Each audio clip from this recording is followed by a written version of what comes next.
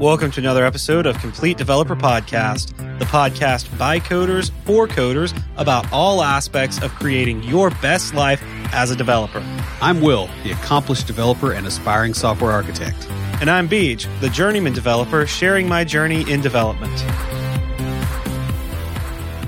Some personalities can be overwhelming, especially if you don't understand them and what motivates the people with them. Understanding personality has been an area of study since before recorded history. In this episode, we're going to start our journey with one of the oldest personality tests, the Enneagram. We'll look at its history and give an overview of the system before we dive deeper into it throughout this year. But before we get started, Will, what have you been fighting this week? Well, we had 2 negative COVID tests, which I can't remember if that was before last Tuesday or not. But my wife and I both were feeling like we had mono, just like really exhausted. You know, I couldn't quite feel like I could get enough air, especially like if I was carrying groceries in. I mean, I got winded.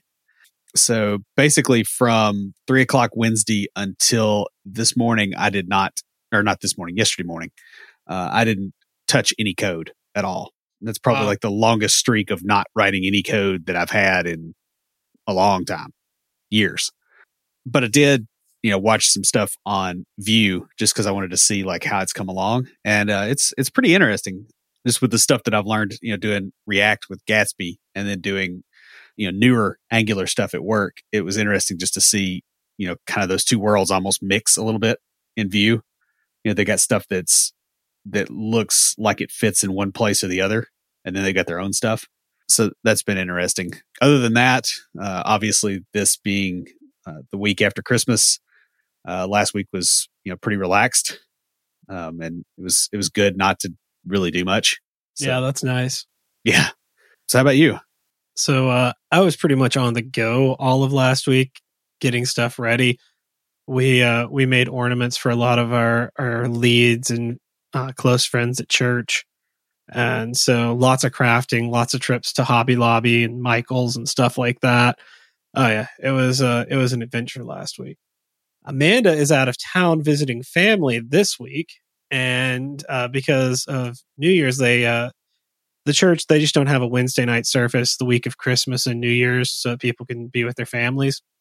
So I'm getting together with some of the worship and tech team members tomorrow night to play video games. Nice. Yeah, I'm kind of looking forward to it. It's sort of funny. Sunday, as we're walking out, one of the worship team members, she's the one who's putting this together.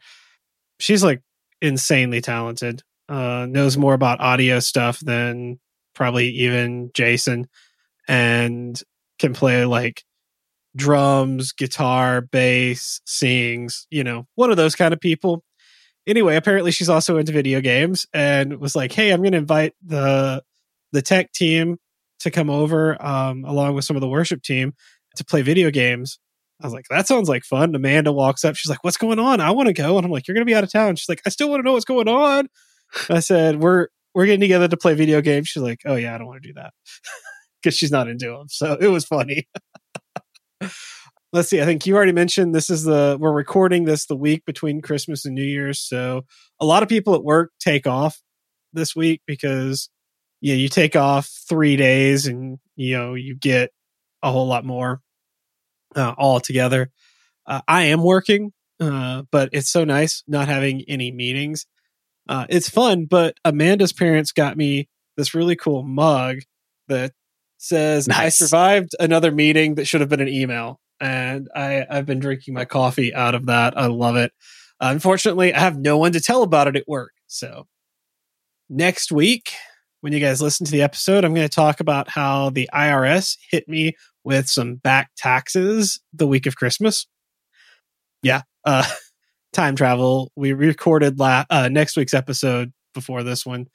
But so I had planned to pay for my mission trip next summer out of pocket, but instead we'll be paying the IRS. As such, in the aftercast or talking after it, I really can't remember. I was asked for the link to donate to the trip.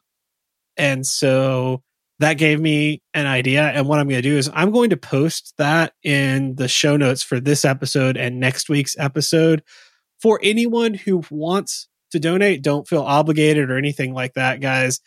And so I'm just going to do that. Any extra funds that I get will go towards Amanda's mission trip or anyone else on our team. But, if you feel so inclined, the link will be there in this episode and in next week's. And last night I did something kind of fun. Since, Amanda was out of town, I wasn't getting together with her. I probably should have spent the time cleaning when I wasn't working on the episode, but I just wanted to have a little me time and watch a movie that I knew I wouldn't be able to watch with Amanda because she doesn't like these kind of movies. I watched Wonder Woman 1984 last night. I've seen varying critiques of it. I haven't seen the first one. Oh yeah, you should definitely watch the first one definitely watch the first one. I mean, Gal Gadot is a phenomenal actress, and the plot is what you'd expect from a superhero movie. Like if you go into it expecting a superhero movie and just like, hey, it's not going to be complex. It's not going to be this deep thing. It's going to be, light and adventurous and fun. That's exactly what you get. If you like them, I suggest it. No spoilers, but the shout out to Linda Carter was really cool. So guys, this is the last episode we're recording in 2020 because, New Year's Eve is Friday. Good grief, I can't talk. It's later Thursday. this week. Yeah, later this week. I'm like, New Year's Day is Friday, and I meant to go Thursday, and I started to say Saturday. Anyway, if you just say later this week, the episode's evergreen, right? Yeah, sure, why not? Anyway, so the new tiers that are coming out in 2021 will be out when this episode arrives, but for us, they come out next week, and so we're kind of looking forward to seeing how those are taken and who decides to move into those new tiers. But time travel fun, huh? The term personality is derived from the Greek word persona, which means mask. Our personalities are the personas or masks we have built over time to protect our true nature. They're made up of the reactions and responses we found to be effective in things like pleasing our parents as children, fitting in as teenagers, meeting cultural expectations, that kind of thing.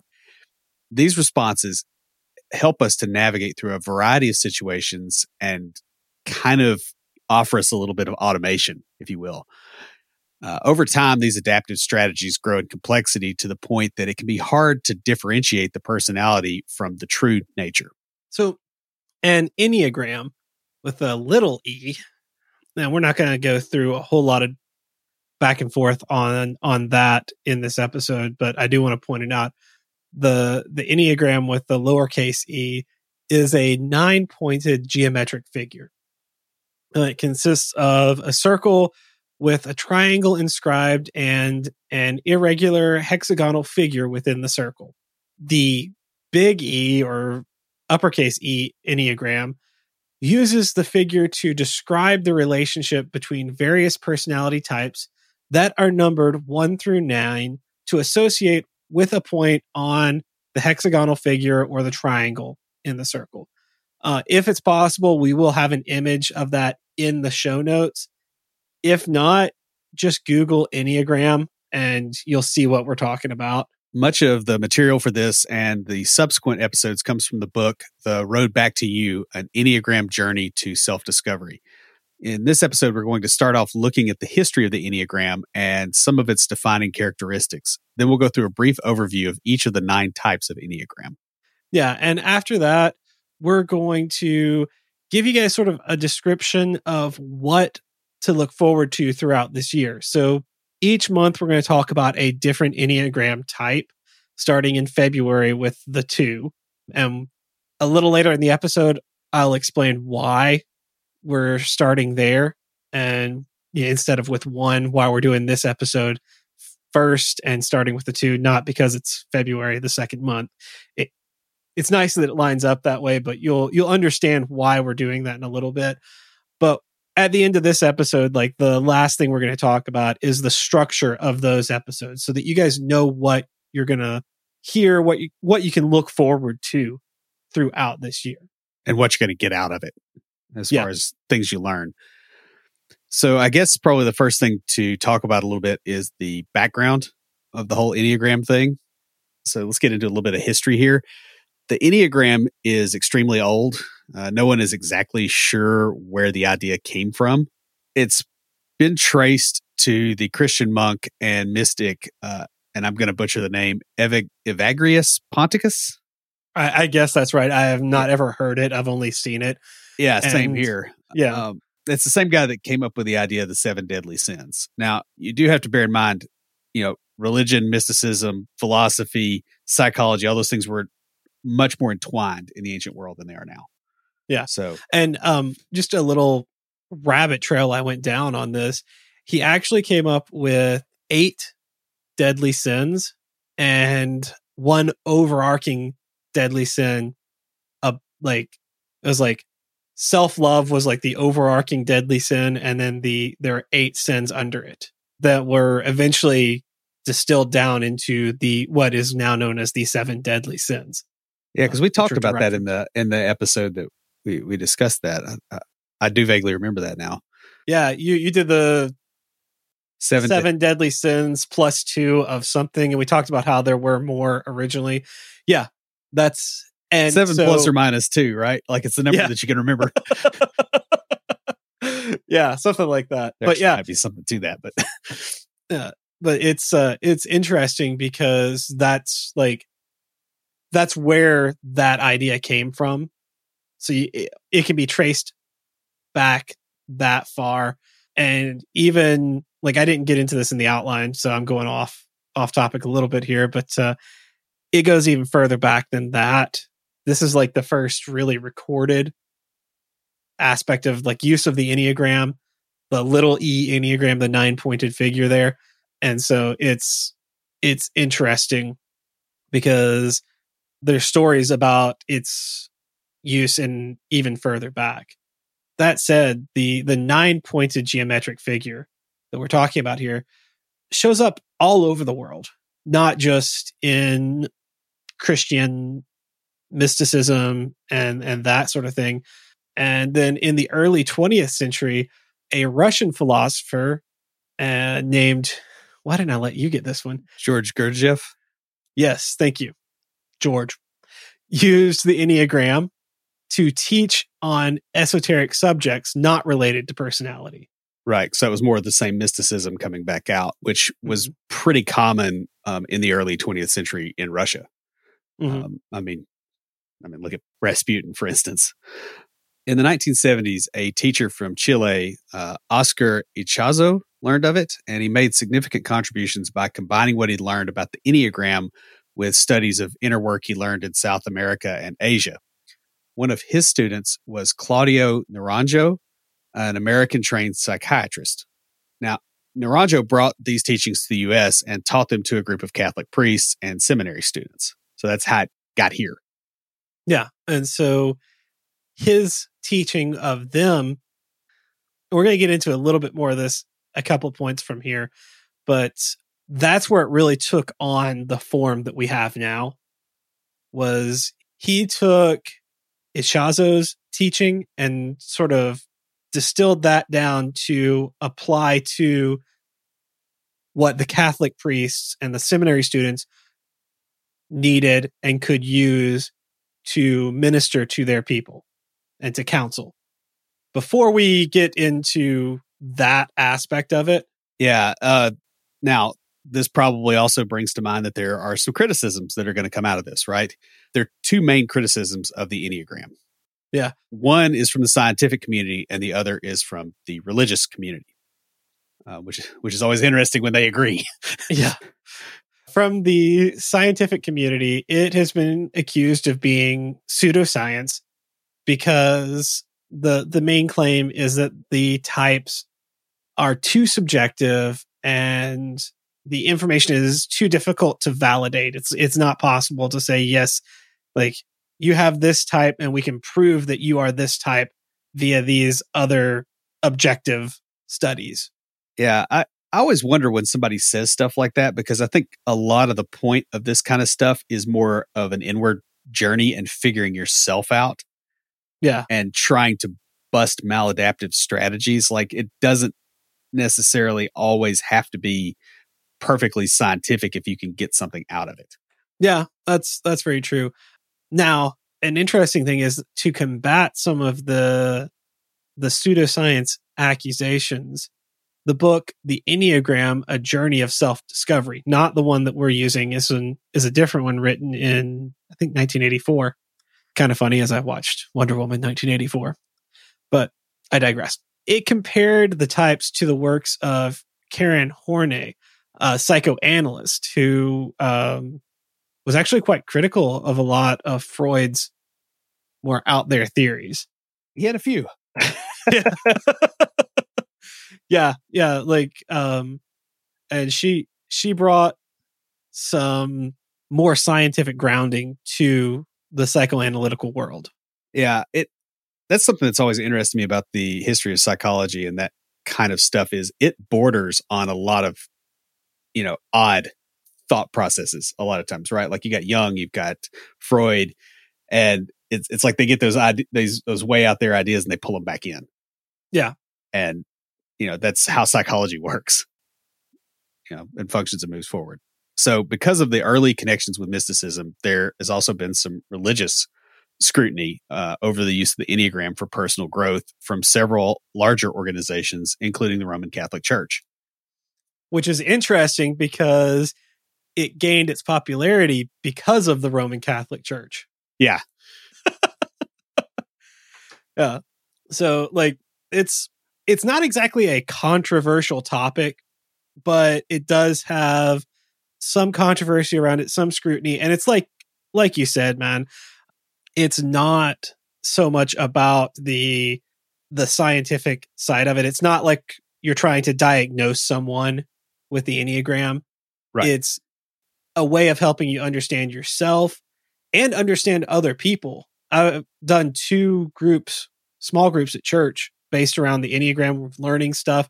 And it's been so interesting because one of the ladies, she was hosting the group. She wasn't leading it. She was just hosting it, but she was talking about her interactions with her daughter. And as she started to learn about the different types, she was like, it makes so much sense the way she responds to me. And like, their relationship has gotten better because she's been able to understand how her daughter is going to react to different things based on her type. Yeah, well, I mean, it gives you a common language, right? It's sort of like what we deal with every day. Objects are not real, but it's a language. Design patterns are not real, but it's a common language that we use so that we can communicate a concept. And if you take it like that and you use it that way, it's a very useful tool. Yeah. So talking about patterns, that's really good.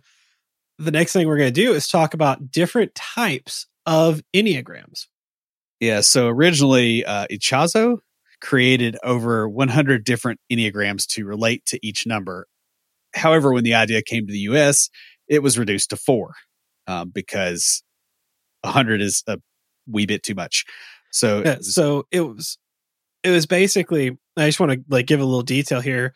It wasn't like 100 for each number on the Enneagram. It was 100 diagrams, like geometric figures, where each number represented something different.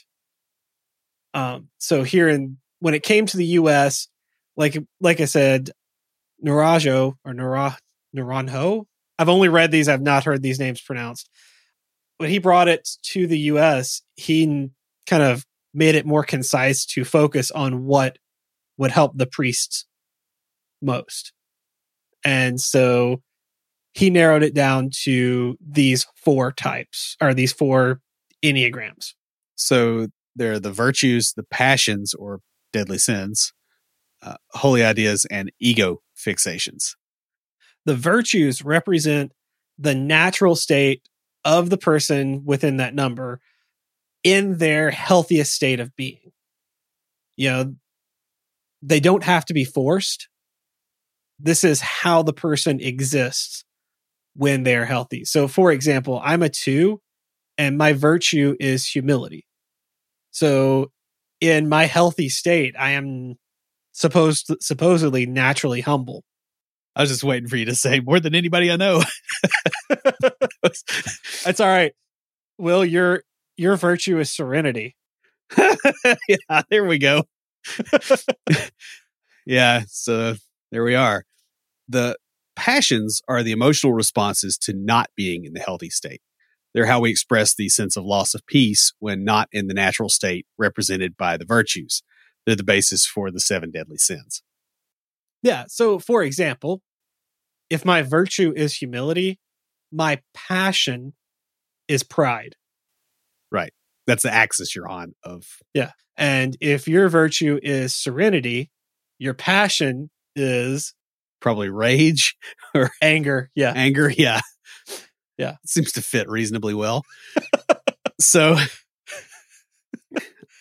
I mean, on that note, the ego fixations are the path from the healthy virtue to the unhealthy passion.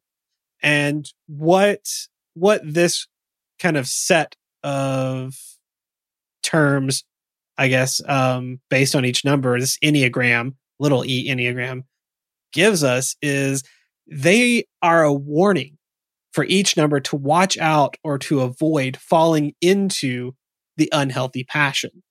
So going back to, I guess, talking about myself, my ego fixation is flattery.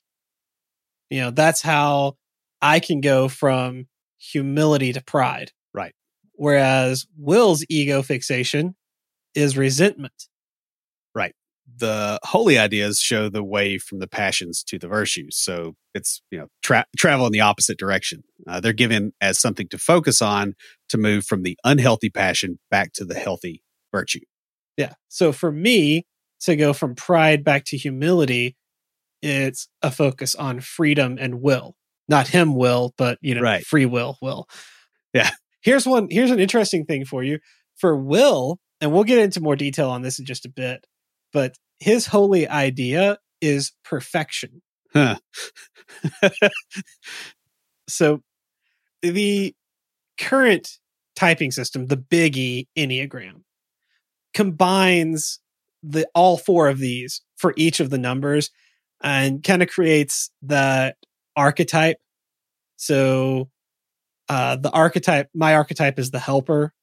Will's archetype is the perfectionist, and that kind of combines all 4 of those, plus some more information. So now let's talk about the triads, and this is not the organized crime group. This is basically the Enneagram numbers are divided into 3 triads based on a ruling emotion for that number. Each number relates to that ruling emotion differently. This doesn't mean it's the only emotion that's felt by that number, just that it's the primary driving force. And this is why we're starting with a 2, because the book I read started with 8, which is the start of the gut triad, and we'll talk about that first. So the gut triad is Enneagram types 8, 9, and 1, and is motivated by anger.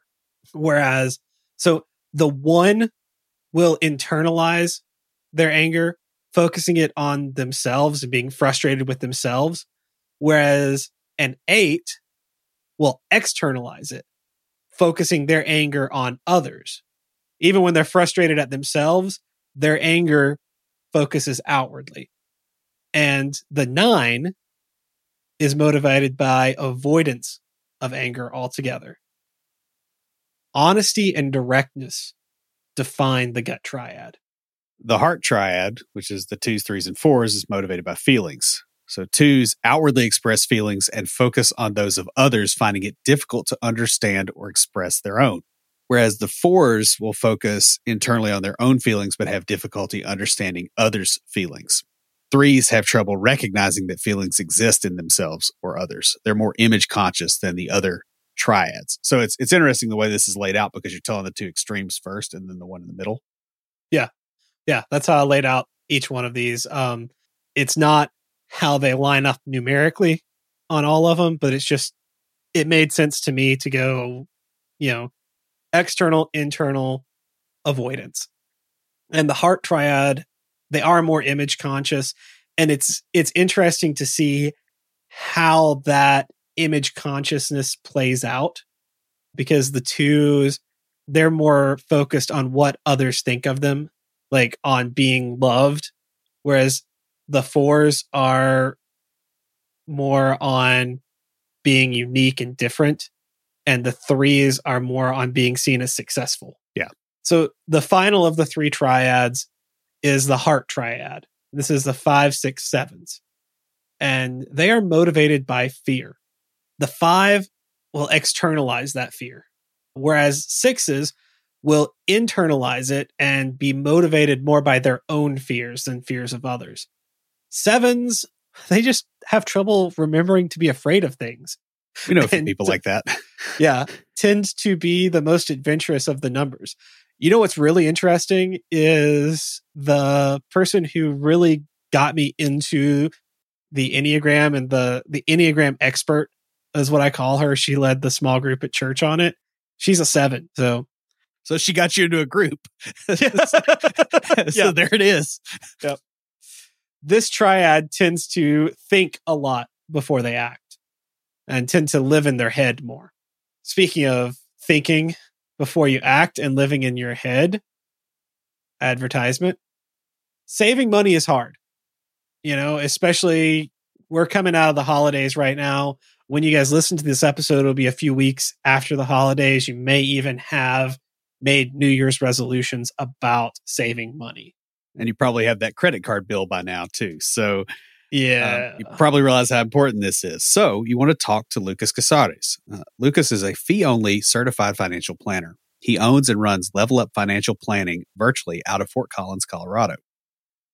Yeah, and he focuses on helping you not only establish a plan, but he's there with you to take action so that you can meet your goals and live your best life. Yeah, a lot of people, get kind of wound up and think that they're too young, or they don't have enough investments, or that it's too expensive to use a financial planner. But Lucas has got a unique pricing model that will help you no matter where you are in your financial journey. And he can actually work with you on this. Yeah. It can be expensive working with a financial planner. And next week, we're actually going to have Lucas on with us to talk a little bit about what he does as a financial planner, and to answer some of our questions about finances. So look forward to that. And in the meantime, you can find some fun and free resources and learn more about Lucas at levelupfinancialplanning.com. So guys, now we're going to go over the 9 different types. We're not going to spend a whole lot of time on each one, as we've got an entire episode for each one coming out throughout this year. So the number 1 is the perfectionist, and they tend to be ethical, dedicated, and reliable. And the virtue here is serenity, whereas the passion is anger. Yeah. And so their ego fixation, the way that they go from their serenity to anger, is through resentment. This is most likely resenting others for not meeting their own expectations. Right. And the holy idea here is perfection. Focus on being your best self, not on what others are doing, which is interesting to me because that is something that has really given me a lot of peace, over the last few years is just that. Well, you're a 1. I mean, yeah, that makes sense. I mean, it does match. So we kind of hit on the 1s earlier. So when we were talking and the 2s, but we're going to go through it. The 2 is the helper. We are warm, caring, and giving. Our virtue is humility, and our passion is pride. Yeah. And the ego fixation here is flattery. In other words, letting words of affirmation go too far and become ego driven, I guess where you're seeking them out, or using flattery to manipulate others. Yeah. So unhealthy 2s, they have it's 2 sides of the same coin. They become very prideful in themselves and what they do for others. And they can also feel like they are not being appreciated. So they start to manipulate people and situations. So that's sort of where that ego fixation, they do that manipulation because they are so prideful of themselves. They want to control everything. And the holy idea is freedom or will. Freedom and free will are important, not only to not being like that feeling of being used that the twos get, but also to not manipulating others, like remembering that others have freedom and freedom of choice. Right. And that's, that actually explains, some of the books that we've talked about in the past as well, like why certain parts of them spoke to you and didn't speak to me is this right here. So number 3 is the performer, and they're success-oriented, image-conscious, and wired for productivity. Yeah, you want to have a performer on your team. They're the go-getters. They're, the in early, staying late people. And their virtue is truthfulness and authenticity, but their passion is deceit. Yeah, so the ego fixation that leads them from that authenticity to deceit is vanity. It's becoming too self-absorbed so that they don't allow themselves or others to see their own faults. And the holy idea here is hope and harmony. Hope is a trust that you don't have to be perfect to be worthy. And everybody in this audience has probably had a programmer on their team that's a number 3, if you think about it, especially the shadow side of it, because that's what you'll notice. Yeah. Oh yeah. No, you, I can absolutely see software development attracting a more introverted 3. Yep. A lot of 3s are extroverts, to be honest with you. I know 3 3s. That's funny. I know 3 3s. Let's see. 2 of them are teachers, and one of them is probably one of the friendliest people you'll ever meet. Doesn't like people say, I don't meet a stranger. Like this guy is more extroverted and outgoing than I am. Yikes. Yeah. And it's just like super nice, super friendly guy. Very, very healthy 3, and I've seen some unhealthy 3s in my life. It's really interesting being on a team with an unhealthy 3, either at work or like in college doing like even a fun activity. They get super competitive. Well, it's like your 10X developer, right? Yeah. Like that's very much somebody that will strive to be a 10X developer has a pretty good chance of being a 3, and somebody who will tell you they're a 10X developer, they definitely are on the bad side of being a 3. Yeah. So the type 4 is the romantic. These are creative, sensitive, and moody. This is the rarest type. I know 1 4 that I can think of. I know a few wing 4s, but I only know 1 actual 4. And he's the type, this is a 4 thing. He's the type who would be proud of the fact that he is the rarest type. I think Will knows who I'm talking about. I can think of 1 or 2 people that could actually be, but the virtue here is equanimity or emotional balance. The passion here is envy. And so the ego fixation or way they go from virtue to passion is a melancholy. This is interesting because I hadn't really done a lot of look into the word melancholy until I started studying the Enneagram. And melancholy is known as finding the joy in sadness. So like enjoying being kind of feeling down, feeling sad. Edgar Allan Poe comes to mind. Yeah. Like people who write poetry like that. However, like that's okay. It's like going back to the 2 quickly. Words of affirmation are good and useful. That's my personal love language. But overdoing it too much can lead to flattery that leads to pride. Melancholy, finding the joy in sadness, can be good. It can lead to some beautiful poetry, some amazing artwork, some awesome creativity. But it's a dangerous road that can lead to envy when that joy in the sadness dissipates and all that's left is sadness.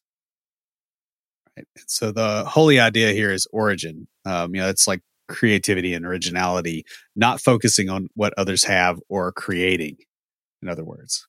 Yeah. And so like, you don't want to focus on, oh, they're making this or they're doing that. Quick example. I'm not a 4. I go there when I'm healthy, but I'm not a 4. But I am on the creative team. And the last few months, I've been really focused on our live stream, our cameras, stuff like that for the tech team. And I haven't been able to be involved with the creative team, but they've kept going. They've kept making stuff. And, I look at it and go, oh man, I wish I could have been part of that. That looks like so much fun. I really miss like getting to go to those meetings and plan things out and do all these creative things. It's not that I'm not getting to do anything or I'm not doing anything important. I'm like really active, but however, an unhealthy 4 would look at that and get jealous that they're not a part of it. Even if it's not something that, is in their talent or even that they're interested in doing, they'll be like, well, they didn't ask me to help out. Whereas a healthy 4 would look at it and go, hey, way to go. That's really creative. That is so cool. And so having that originality, that creativity, and like focusing instead of on what other people are doing, but on your own originality is what leads back to that emotional balance. Number 5 is the investigator. They're analytical, detached, and private. Their virtue is non-attachment. Their passion is avarice or greed. So this almost sounds like the accountant archetype. Yeah, I can see that. Like the mousy accountant guy that just kind of does his thing off in the corner, and on a good day he's saving the company money, and on a bad day he's embezzling. What's really funny is for the longest time, the 5 that I knew is one of the most creative, artistic people I know because she's a 5 wing 4. Like, it's not because of that, but yeah, she has that 4 wing, and we'll talk about wings in just a little bit. But however, she is very non-attached, very good at stepping aside from things. And the thing that a 5 needs to watch out for, their ego fixation, is stinginess. It's holding on too tightly to what they have, and that leads to desires for what others have or greed. And the holy idea here is transparency. I mean, that's being open and honest. Yeah, it's making it so that, hey, being honest about what they have. The particular friend I was talking about, she said, like, one thing that helps her is just to put an active focus on giving. And like, that helps her to not be as greedy, to not fall into that stinginess by giving of herself, giving her time, giving what she has, that sort of thing. Number 6 is the loyalist. They're committed, practical, and witty. Their virtue is courage, but their passion is fear. Yeah. And this is interesting because they can be very motivated by fear if they're not careful. And the reason their virtue is courage is because courage is the ability to act when afraid. Right. What leads them to debilitating fear or that inability to show that courage, their ego fixation, is worry. Worrying about a situation or person leads down a path that ends in fear. Like, what is it that Star Wars, like, anger leads to hate? Hate leads. Yeah. But it's like worry leads to fear.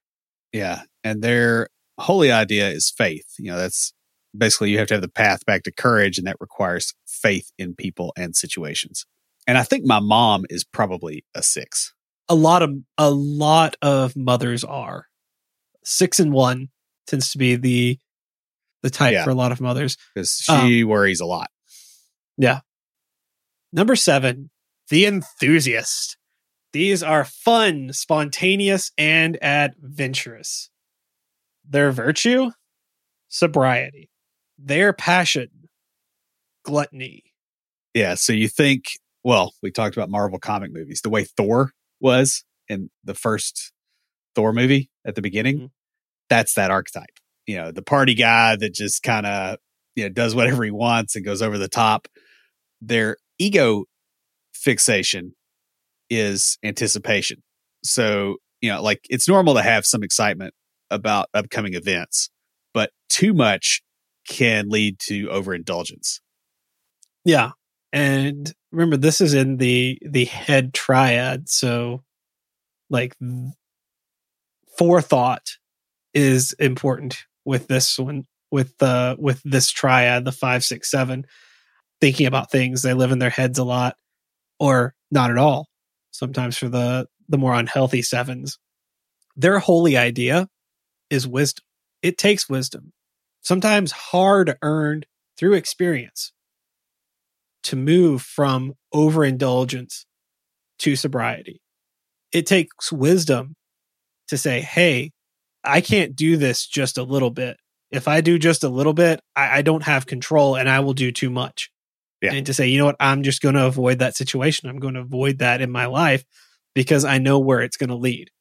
It takes wisdom and a lot of strength to do that. Number 8 is the challenger. They are commanding, intense, and confrontational. Their virtue is innocence, but their passion is lust. This actually sounds like somebody I used to work for. Yeah, me too. Their ego fixation is vengeance. Taking revenge can lead to objectification, which is the first step toward being ruled by lust. And their holy idea is truth. That, in other words, the path back to innocence requires accepting the truth of a situation, even if it means accepting you got hurt or you did something wrong, or you were treated badly. Yeah. I mean, it's accepting that and moving on from it. Right. And without taking that vengeance, without trying to get revenge on the person or organization or whatever. So the final one is the peacemaker. These are pleasant, laid back, and accommodating. Their virtue is action, and their passion is sloth. Their ego fixation will be indolence. Disengagement starts with laziness and daydreaming that lead to wasting time and eventually become sloth. To some degree, I would also say that sloth is probably a little bit of a lack of courage in a lot of cases because of the risk of doing something. But I can think of 3 or 4 people that fit this archetype as well. It's not so much lack of courage with the peacemaker. It's more, not courage, but like get up and go, or like, yeah. So like Amanda is a 9, and we did some crafting for some Christmas presents that we gave. And we ended up doing a lot of it at the last minute because her 9, we would get started on it. Her 9 would just be like, can we just like cuddle on the couch and watch a movie? And my 2 craving for love was like, you want to cuddle? Yes. And so we ended up doing a lot of it at the last minute because of that sort of, that laziness that comes with, the 9. Their holy idea is love for themselves, love for other people, or being passionate about some activity. Like that's how they're going to get things done. They're going to take action is by being passionate about it.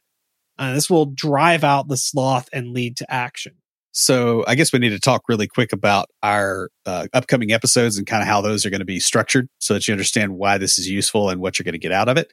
The first thing is we'll talk about the main characteristics. So each episode is going to start off with a description of the main characteristics of that Enneagram type. This will cover the basics of that type, including some statements to help you identify them in your life. Yeah, it's really interesting. The book that I have The Road Back to You, each chapter that is about an Enneagram type starts with a page of just statements about that type. And it's fun to go in and read through them, because when I took it, I was a 2. And so I read through the 2 and I'm like, yep. I checked off almost every single one of them. I had a wing 3. I went through the 3 and I'm like, yeah, kind of. Yeah, a little bit. And I checked off several of those. And so, but then I looked at some of the other types as we were going through them. I'm like, that is not me at all. I'm like reading through this just sort of like, whereas other people are going through, yep. I'm like, nope. We'll also discuss the primary desires and motivating factors for each of the personality types. We did that in our resolutions episode, where we talked about our types. And we'll talk about that in more detail for each one. We'll talk about the basic fears and how to avoid and manage it. We'll also talk about the basic desires for each type and how they can be met. Yeah, and that's essentially the currency that you trade with at that trading post, right? Yeah, is the best way to think about that. Then we'll give a description of a healthy, average, and unhealthy person of that particular type. Finally, under main characteristics, we'll discuss the types associated deadly sin, how it can affect the person, and the temptation that gets them there. Yeah, so basically the passion and ego fixation, along with how to get back to being in that virtue. So the next thing, and we broke this down, each episode is going to be broken down into kind of 3 sections. That first one being main characteristics. The next one is, I titled it Wings and Things, or Wings and Arrows, but Wings and Things rhymed, so I kind of liked it. Pretty sure it's copyrighted. Probably. It sounds like a great buffalo chicken wing joint, but it probably is. Yeah. The Enneagram personality types are not distinct sets of personality. They are interrelated with aspects of various types interacting to create a full personality. Each number on the Enneagram has 2 wings, the numbers immediately surrounding it, above and below, right? Most people will fall somewhere between their type and one of its wings. So they'll have a few of the characteristics of that wing that interacts with their primary number or type. So, for instance, Beej is 2, wing 3. Yeah. So I am primarily a helper, the warm, caring, giving type. But I also have a wing 3. So I am, while warm and caring, I'm also success oriented and wired for productivity. Right. I'm less image conscious. The healthier I get, the more I fall into the 4, and we'll talk about that in just a minute, which is where my image ideals come in. But yeah, so like I don't have as much of the image consciousness of the 3, but definitely that success oriented, wired for productivity. Get things done, get in, work hard, get things done is part of who I am. But that is secondary to me being that warm, caring person. And when those conflict, it can be really interesting. My youngest sister, is a 9, wing 8. And so 8s tend to have that explosive anger. You said your youngest sister, right? Yeah. Yeah. Okay. Yeah. And so I've seen that. Yeah. She will blow up on you. Just like get angry, just blow up on you, let you have it, and then go hide in a corner because she feels bad about it and not want to talk to you for a while. And then after that passes, act like it never happened because she got it out. It's over with. It's done. Sometimes even completely forgetting that she exploded on you. And, once you realize that about her, you're like, oh, okay. So, like when we were growing up, when she was in college, especially, I used to let her call me and blow up at me so that she didn't like ruin a friendship or relationship or something. And it's just like, she'd call me and be like, I need to vent, go for it. And she would just have that 8 explosion, feel better, and not have the consequences of it because she did it with someone who understood. Yeah. So we'll talk about that and how those wings interact with each other, because like the 8 and the 9 are very, very different types, and how those wings interact. When you look at the geometric image, you'll see these lines coming from each number. And what they do is they point to other numbers. These other numbers are associated with traits that the person takes on when they're either under stress or when they're healthy and secure. And Will and I talked about this in the episode, the resolutions episode, where we announced we're going to talk about the Enneagram, talk about our individual ones, like where we go under stress and when we're healthy. In each episode, we're also going to discuss how that type takes on negative characteristics as they go under stress, and the positive qualities of the type when they're healthy, along with how that relates to the particular type. Yeah. For example, when Will is under stress, he takes on the negative characteristics of the type 4. Whereas when I am healthy, I take on the positive characteristics of the type 4. Yeah, I could see that. Yeah. Which is, it's this interesting dichotomy there. The final thing that we're going to talk about in each episode, and this is probably like everything that we talk about is building up to this. And we're actually going to have an episode at the end of all of this in November, dedicated just to this topic. And that is interacting with others. Yeah. So we have to have a section to talk about how each type interacts with the other types, because otherwise this isn't terribly useful as far as like getting through life, because it turns out there's other people in it. Really? Yeah. It's strange, really. You're not just walking around alone with all this stuff that you didn't build. This, is important for how people interact and how to interact with somebody who you know what type they are. Yeah. And most of the time, we're going to talk about how to interact in the workplace, because that's probably the most, I won't say it's the place with the most serious consequences, but that is the place that we are best geared to give advice on versus, interpersonal, like in your marriage or something. Yeah. And that's more of the focus of this podcast, is in that realm. Like, we do talk about personal life, but the majority of what we talk about is going to be from that work perspective. Because from that work perspective, you can get into having friends, work friends. And even, I've known people, like, I was there when they met and they became really good friends to the point of being in each other's weddings. And like, after they both moved on to different jobs, they're still best friends. Yeah. That kind of thing. Like, I've seen that. So we as developers, like, some of us would like to completely be, just work machines, but we're not complete without our friends and family. So we'll also discuss how to interact with friends and families, both if you are that type and if you know someone who is that type. Relationships are also important. So we'll look at how each type interacts in a relationship and how to interact with them if you find yourself in a relationship with someone of that type. So guys, personalities are fun and interesting to study. However, people are so much more than just a type, a number, or a description. These personality descriptions should be used to better understand ourselves and those around us, to understand how we react and how others react. It can be easy to fall into the trap of saying, well, she's a 9, so she'll be a pushover because she doesn't like conflict. Or I'm a 7, so I don't have to take anything seriously. These types are ways of categorizing ourselves to help us understand the way we respond or react to situations.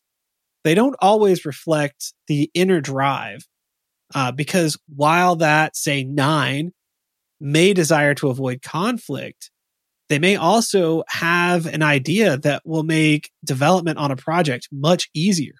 Or they may be really passionate about things that they don't mention for fear of being shot down or having to argue with someone about it. The benefit of learning these types and about personalities is that we can work with and through them to get to the inner person with whom we're interacting. That pretty much wraps us up. Before we close everything out, Will, what do you have for us this week for Tricks of the Trade?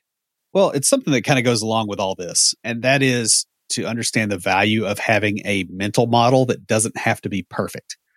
If you have a mental model that is good enough, it will work a pretty high percentage of the time. You can always be refining it, but it's very easy to get caught in a trap where you decide that, well, this mental model works 99% of the time, but the 1% of the time it doesn't work means it's not valid and I'm going to throw it out.